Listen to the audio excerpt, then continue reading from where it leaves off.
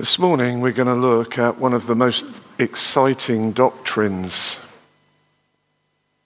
in the scriptures as far as I'm concerned. Now I know that the word doctrine might send some shudders down some of your spines because most people think that doctrine is stuffy and musty. It's like that if you've ever been to a second-hand bookshop where you go in and you pull a book off the shelf and you open the book and there's this musty smell that comes off it because it's obviously been damp at some time or whatever. And so many people seem to think that doctrine in and of itself is really musty and smelly. It's the stinky part of Christianity. Surely we don't need that. Let's just be simple.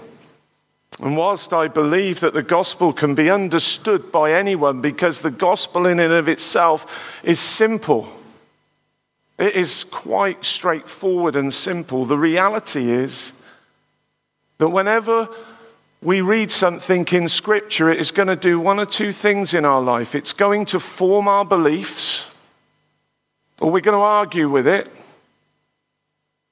and leave it. Because we don't understand it or we don't like it. But we know that the Scripture says this. It says that we will know the truth and the truth will set us free. And biblical doctrine isn't something that is stuffy and smelly and something for intellectuals and academics. All of us are involved continually when we read Scripture in doctrine. The moment we have an opinion on what a passage means we're entering into some form of doctrine or doctrinal approach to Scripture. All of us come to the Word of God with beliefs already set in us. But what we believe shapes our behavior. And so our Christian life isn't just about knowledge in and of itself. It's about life change. Be transformed, therefore, by the renewing of your mind. And so Paul, later on in Romans, makes a statement that is very clear that we need our minds transformed. We need to go through a process where our whole life is changed, our whole belief structure is approached and dealt with, and that what we do is we start to bring our life and our beliefs into line with God's word. And as we do that, our behavior will naturally change. So many of us do it the other way around. We try and change our behavior before we embrace the truth. And when we fail to change, because when we're doing it under our own steam and our own power, that is what happens more often than not. We fail. All right? And then we wonder whether we're saved or we're not saved. And we go through all these mental gymnastics. More often than not, it's because we're not letting the truth of God's word permeate our lives. We're not meditating and feeding on it. And so this morning I want to talk about justification by faith through grace, or through grace by faith. In this passage that we've been doing Romans for a few weeks, and Romans 1 and 2 we've gone through, we're in Romans 3. I'm not trying to deal with a chapter a week, and so I'm handpicking something out of this passage of Scripture, and it's Romans 3:23. For all have sinned and fall short of the glory of God, and are justified by his grace as a gift, through the redemption that is in Christ Jesus, whom God put forward as a propitiation by his blood to be received by faith.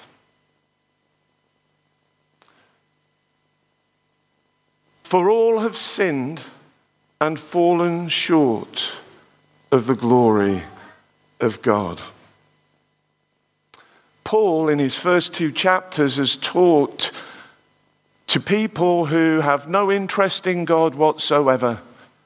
They are pursuing what we might say today would be hedonism, the pleasing of ourselves, pursuing pleasure for ourselves, everything that we think will give us pleasure. And he's addressed those, and he's talked about how God has been put and laid aside in order to pursue this other image, this other idol in their life, to make themselves basically happy. He's then talked to those who, when they look at what Paul was saying to them, sort of stood back and said, well, yeah, I appreciate what you might be saying, but I'm not as bad as those people, you know.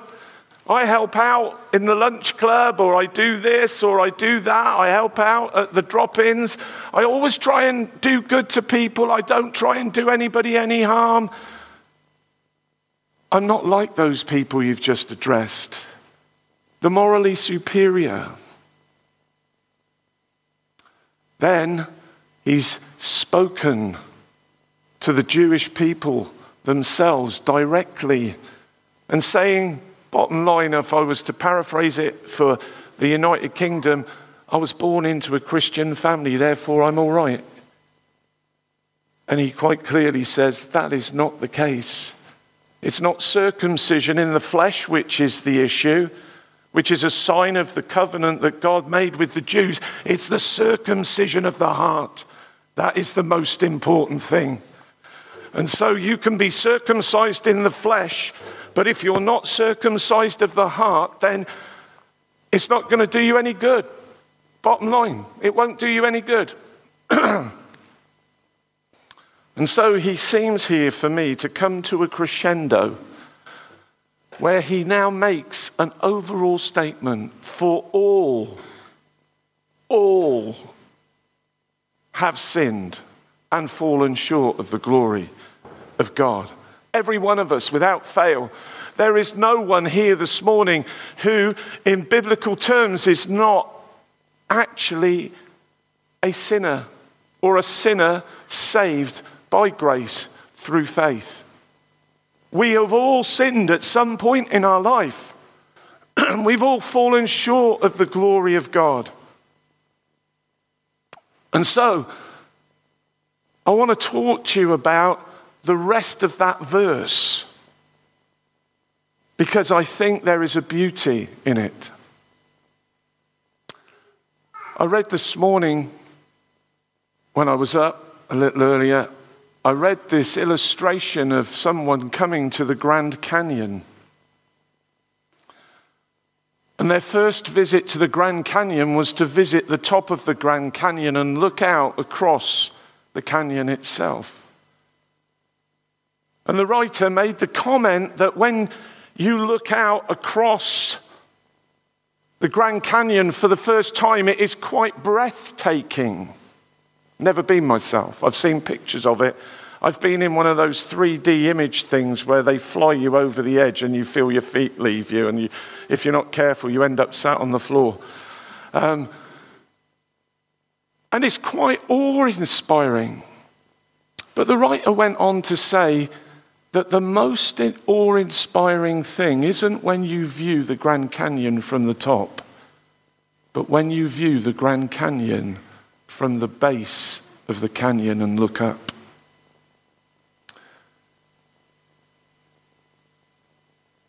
Very often when we talk about salvation, it is like us viewing salvation from the top of the canyon. We listen and hear about it, and it sounds quite amazing, beyond our wildest dreams. But I want to tell you, it's not until we've entered the canyon and stood on the bottom and realized that we're sinners and what that actually means that suddenly makes the view from the top only a momentary excitement, not a permanent impression. Paul here says, for all have sinned and fallen short of the glory of God. You will never understand the greatness of your salvation or the salvation which is on offer to you unless you understand the depth of how sinful we are, the way in which we have excluded God from our lives. And we know, because we're human beings, we still can have the tendency to do that and to push God to the margins of our lives. We push him out to the very edge. We're not totally anti-God. We're not anti-anything really, but we push God right to the periphery of our lives, because whilst we want the benefits posthumously, we want the freedom to do what we want while we're here. Sin separates us from God. If I took a drop of arsenic this morning and dropped it in this water and then drank it, I would be very ill. Just one drop.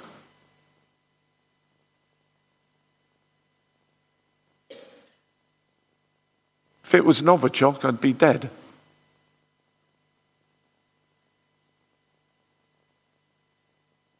And that is how sin affects us. There's loads of nice, clean water to drink here, but one drop of Novichok in there and it's all over if I drink it.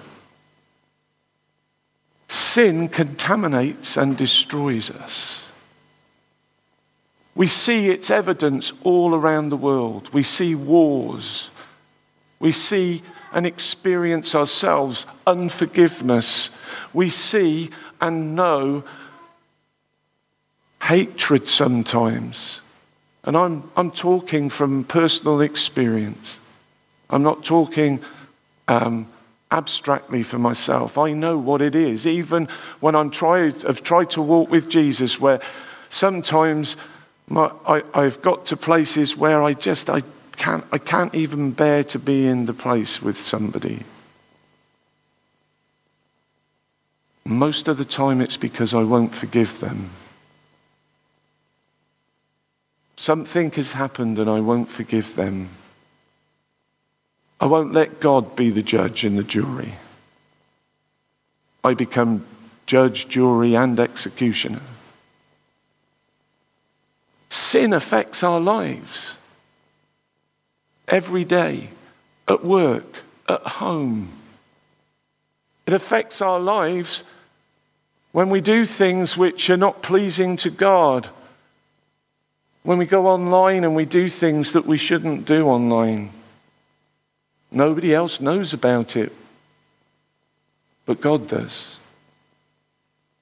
Sometimes we only think things, but God knows those thoughts.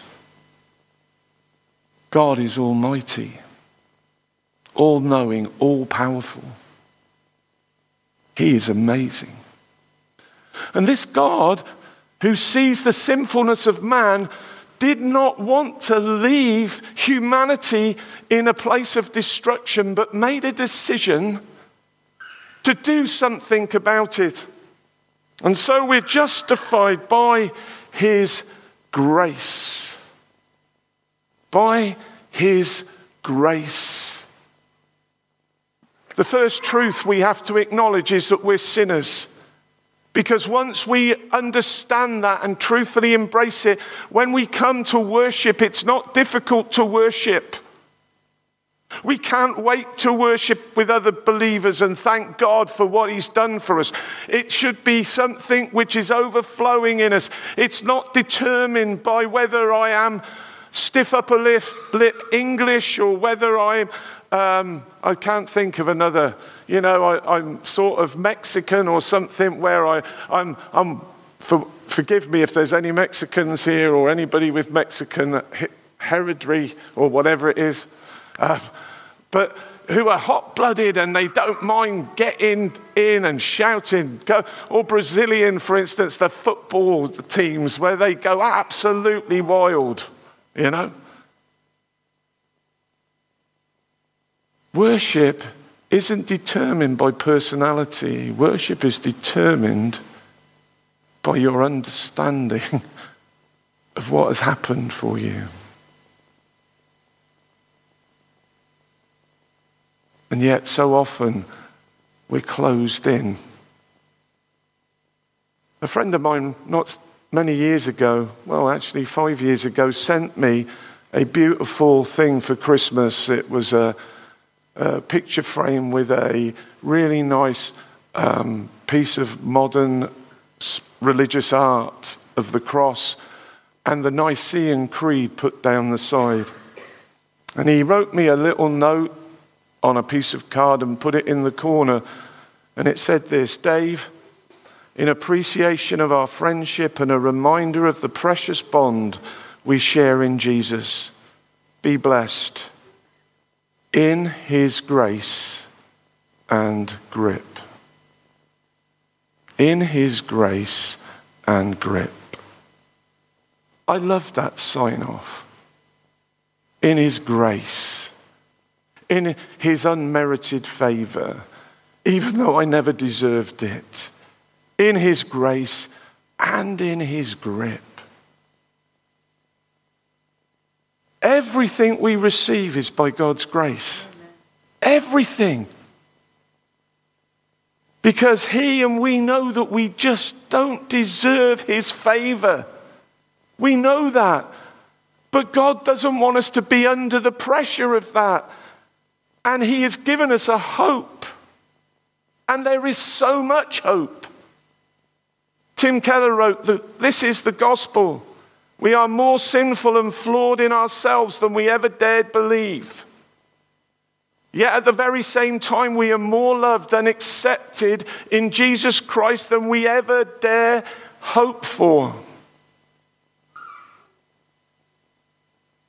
We know we're sinners. But by God's grace, he has given us a way to be restored in relationship to him.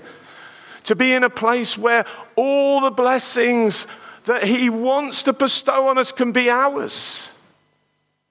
Not just a figment of our imagination. I want to ask you something this morning. How many of you are satisfied with your Christian walk? And I'm not talking about whether you're a good Christian or a bad Christian. You know, you've got some sin on the borders of your life that you're entering into, or you're a bit cold because you're not walking as close as you once did. I'm not talking about that. But how many of us, even if we feel we've got a good relationship with God, want to go deeper with him, want more intimacy with him, really want to know the power of his Holy Spirit working in us and through us and amongst us? How many of us want to know that? Is that something you want? I'm not sure. Are we there? I mean, is that what you want? It's a serious question, folks. Serious question. You see, so many of us fail to press in and take hold of what God has for us because we still feel our sin separates us from God. And it's because we don't understand scriptures like this. We feel it's too good to be true. It's too good to be true. We are undeserving, but God wanted to make a way for us to come to him. And he did this through giving us a gift, and his name is Jesus. If you've got a problem this morning, I don't have any clever answers, but I have a name that is above every name. Who is the answer to everything? Jesus. We listened to a song in one of the prayer meetings recently, I Speak the Name of Jesus. I Speak Jesus by Charity Gale. I would encourage all of you, download it on your phone. Listen to it again and again and again and again and again until the truth that is contained in it is part of your life and your experience. We speak Jesus. Jesus is the answer. And God put forward Jesus, it says here, as a propitiation. I can almost not say the word. It gets a bit of a, especially as my mouth is dry, it gets a bit difficult. My tongue's sticking to the top of my mouth. What on earth does that mean? Well, let me read you something which gives an explanation. Because of our sin and rebellion against God, our original communion with God has been disrupted. And our persons and lives deserve judgment. The wrath of God in the Bible is the expression of his holiness in the face of our sin. Wrath is what our sin and rebellion justly deserve. Even though God is a God of infinite love, he does not show mercy at the expense of justice. So propitiation is the way that the loving God shows us mercy justly. In the Bible, propitiation, I wish they wouldn't have so many of those words in here. In the Bible, propitiation is not something that we provide to God to get right with him again. It is something that God provides to us that we may be justly and mercifully forgiven and accepted. And he does this at his own expense through the loving gift of his Son, Jesus Christ. Nor is Jesus on the cross as our propitiation trying to get his angry Father to love us. No, not at all. He is on the cross because the Father has loved us before the foundation of the world and has given him as the expression of his love. Not in order to change God's mind, but as an expression of his love. In other words, what God requires, God himself provides in Christ. Is there an amen there? There's got to be an amen somewhere for that. And therefore, the good news is that God has provided for us. And when we come to him, I think Sarah prayed about a robe of righteousness and the simple story. You want to watch a story or read a story, go to Luke 15, the prodigal son. It's the third in a trilogy of short stories by Jesus. He tells of the prodigal son, a young man who goes away from his father and his family, and he goes into a far country and he squanders everything he has. He has a riotous life. They knew where he was. They knew what he was doing. He got to a place where all he could do was sell himself to a farmer to look after pigs. And he was so hungry, he ate pig swill. I want to tell you, there's a lot of Christians who eat pig swill. Just hoping, instead of knowing. Instead of knowing that they are accepted by God. And he sat in this pigsty, and what happens is this. It says he came to his senses and he would return home. I'm going to return home and I'm going to say this to my father. I'm going to tell him I've sinned against you and all the rest of it. I don't deserve to be your son. I'll be one of your simple servants. And as this young Jewish man is making his way home in stinking clothes, covered in the muck from the pigsty, probably smelling like the pigs themselves, his father sees him while he is a long way off. And what does it say? If you know about their clothes, they were long. He would have had to lift up his robe, and he ran. He ran to meet him. And he threw his arms around him and fell on his neck. And his son gives the lovely speech because he knows he doesn't deserve it. And his father cries out, "Bring a robe, bring a ring, bring sandals. For this son of mine who was lost is found. Kill the fatted calf, we can have a party." Whoa, that's what Sarah's doing later. Gonna have a party, gonna have a party. And there's the poor older brother outside, who knows where his brother's been, has got nothing but criticism for him.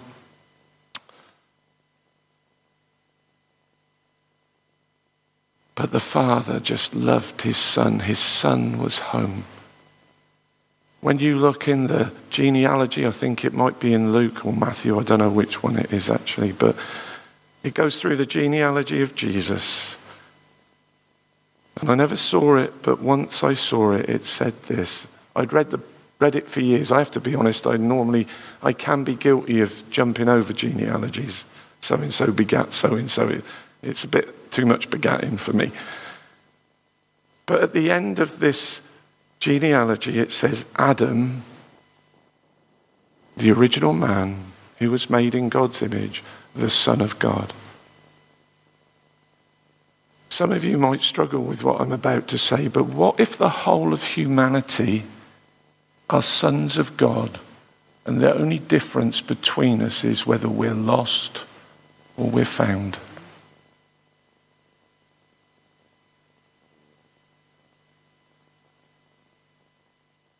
That is the only difference between us.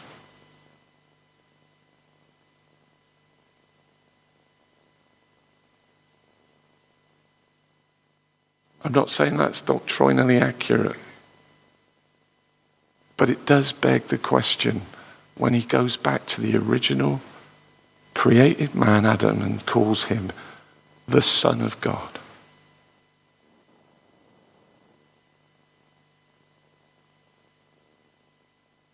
God has paid a price not to deflect the anger of God, not to do that, but as an expression of his love for us, so that we would turn and want to come to him.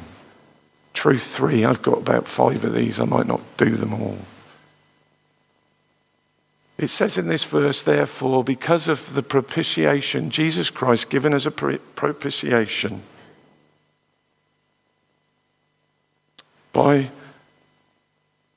for us, that we are then justified by his grace. Justified. What's justified mean? Here is the simple understanding of justification. Just as if I never sinned. If any of you like programs, I like sometimes on Sky to watch those programs where they take a really beat up old vehicle, which is a rust bucket being found in a barn somewhere. And they take this thing which only just about moves, if it moves, and they don't have to drag it onto a trailer. And they take it back to this factory and they strip it down completely. And so all you're left with is with the chassis, and they start to rebuild it. They sandblast it, whatever they do to get the rust off it. They repair the bits that aren't right, and they rebuild the whole thing. And when it comes out, I love the end, the beginning and the end result. It's better than those makeovers programs for people. You know, the end result is unbelievable. Who's that guy? We used to watch his farming program. You know, the guy whose dad? Matt Baker. We watched this thing about Matt Baker and his family and how his mother had an accident. He went back to help them. And in his dad, when he was courting, he had this vehicle, this really old vehicle, and it had been stood still for longer than you could think. And Matt Baker decided to search for another vehicle, and he got exactly the same vehicle that had been used by a gangster, and it even had bullet holes through the panels, you know. But they shipped it over, and then he hadn't told his dad, and they took it to this garage and they worked on it. And I want to tell you, when it came out, they redid the seats in the original way that it had been done. Leather seats, stitched, you know, the ribbed seats, all nicely stitched. And it was an unbelievable transformation. That's what justification does to us. Think about that. That's what justification does to us. The old rust bucket, the sinner, the one who is awful, the one who stinks, has a makeover by the Holy Spirit. And I look like showroom condition in the eyes of the Father. He does not see the old rust bucket. He sees the showroom model of the vehicle. When I first came to Christ, I was given a verse to learn. Any of you had that? 2 Corinthians 5:17. Anybody know what that is? If any man be in Christ, he is a new creation. The old has passed away. Behold, the new has come. Unbelievable. Very, very quickly, I have 1 minute 44 to do 2 truths. So here we go. If you're dissatisfied this morning with your walk with God, if you this morning have grown cold, if you this morning do not know peace in your life, if you have something which has authority over your life and you cannot break it, Jesus can. Jesus can. If he can make us like a new showroom condition model, then he can change any circumstance that you are facing today, and he can fill you with his Holy Spirit. In fact, it's really exciting for me, and I'm not speaking now out of Romans. If you were to go to Ephesians, it says this: you were dead in your trespasses and sin in which you once walked, following the course of this world, following the prince of the power of the air, the spirit that is now at work in the sons of disobedience, among whom we all lived in the passions of our flesh. But God, being rich in mercy, because of his great love with which he loved us, even when we were dead in our trespasses, made us alive together with Christ. By grace, you have been saved, made whole. That's what saved means. Made whole, and raised up with him, and seated us with him in heavenly places. This morning, if you have come and you have come to Jesus and you have asked Jesus to forgive you of your sins, you are seated with him in heavenly places this morning, so that in the coming ages he might show the immeasurable riches of his grace in kindness towards us in Christ Jesus. For by grace you have been saved through faith. And this is not your own doing, it is the gift of God, not a result of works, because if we could earn it, we'd boast about it. For we are his workmanship, created in Christ Jesus for good works, which God prepared beforehand that we should do. When we come to Christ, and we come and we ask God to forgive us of our sins, the ways in which we've left him out, pushed him to the margins, taken no notice of him, pursued our own interests, made our own idols, none of which have satisfied. I could give you statements from famous people who have all the money in the world.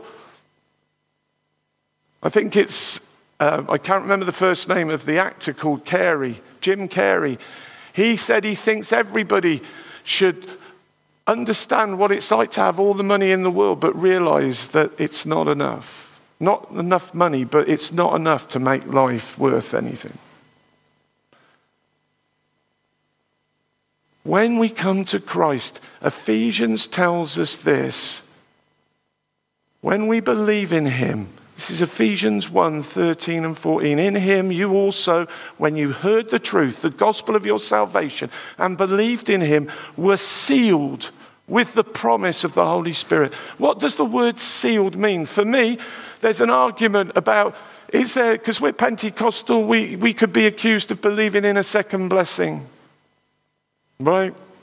The outpouring, the baptism of the Spirit, we call it. But we were sealed with the promised Holy Spirit. God seals us and sets us apart as his. That's what he does. He is the guarantee of our inheritance until we acquire possession of it, to the praise of his glory. And yet in Joel 2, and in Acts 2, we read of another thing that takes place, where there is an outpouring of the Holy Spirit for people who were already disciples.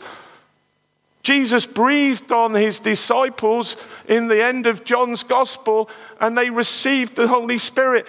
He then, 50 days later, or thereabouts, poured out his Spirit on them, and they spoke with other tongues and prophesied.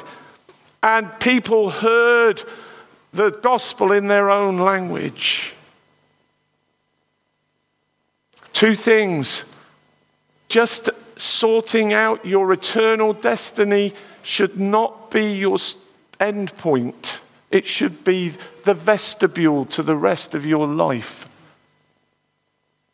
We should seek God for the filling of his Holy Spirit, where it comes and it overflows. But some of us don't think we're worthy, because somewhere in us we still think we are responsible to be worthy in order to receive.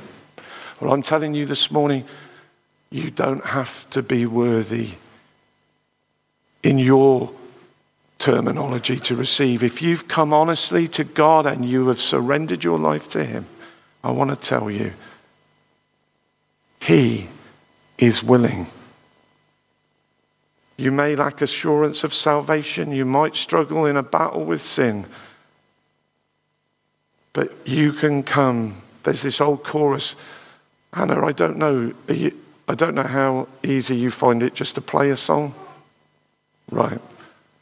Jesus, take me as I am. I can come no other way. It's an old chorus we used to sing. Take me deeper into you. Make my flesh life melt away. Make me like a precious stone, crystal clear, and finally home. The life of Jesus shining through, giving glory back to you. Could you come up? I've gone 4 minutes 45 over, for which I apologise. However, it's 11:59 and I appreciate some people might have to go. But I really just want to give you an opportunity this morning to respond to God's word. I don't know where you're at. I don't know what your struggle is. I don't know whether you've even made a commitment. I know some of you have, because I've actually had conversations with you that you understand what it means to be saved. But maybe you're feeling a little bit cold. Maybe you feel a little bit separated from the fire. Maybe you are not being filled with the Holy Spirit like Scripture encourages us to be. Maybe you've never ever come to God and said, Father, forgive me for my sins. I want to put my trust in your Son, Jesus, and ask you to cleanse me from my sin and make me showroom condition. But I want to give you an opportunity to do that this morning. And so, I don't know what song you've chosen. What song have you chosen? Yeah, you just play something. No, we don't have to sing. Just if you want to play something, that's fine. So I'm just going to ask you quite simply, this is probably quite difficult in some ways for some people, especially British reserves.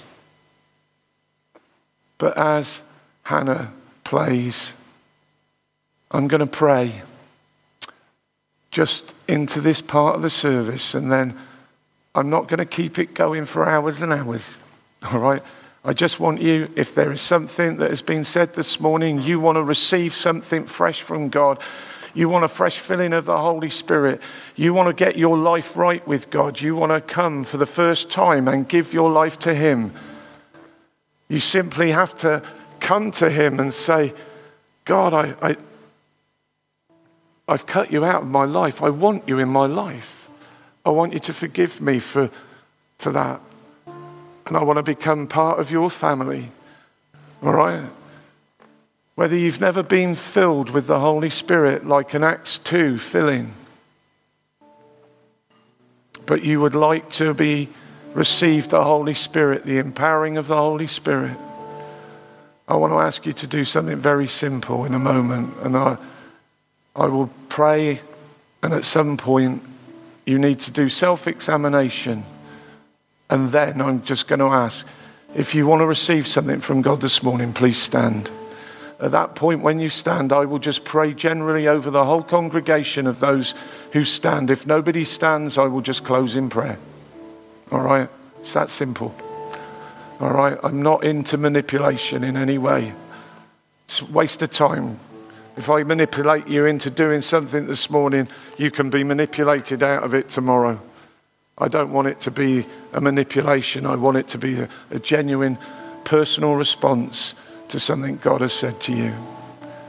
Father God, I just want to ask this morning, Lord, just as we take a few moments of self-reflection, I want to ask, Lord, that you would right now speak to each and every one of us. And that you, Lord, what you would do is that you would tell us exactly what it is that you want to do for us this morning.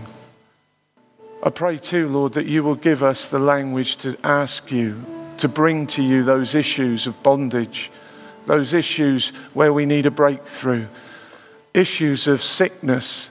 Lord, I pray that you will do those. We will come before you, and when there's that opportunity, that we'll stand. Not based because we don't feel worthy, but based entirely on you and what you've achieved for us through Jesus on the cross. So Lord, speak to us now, I pray, in Jesus' name.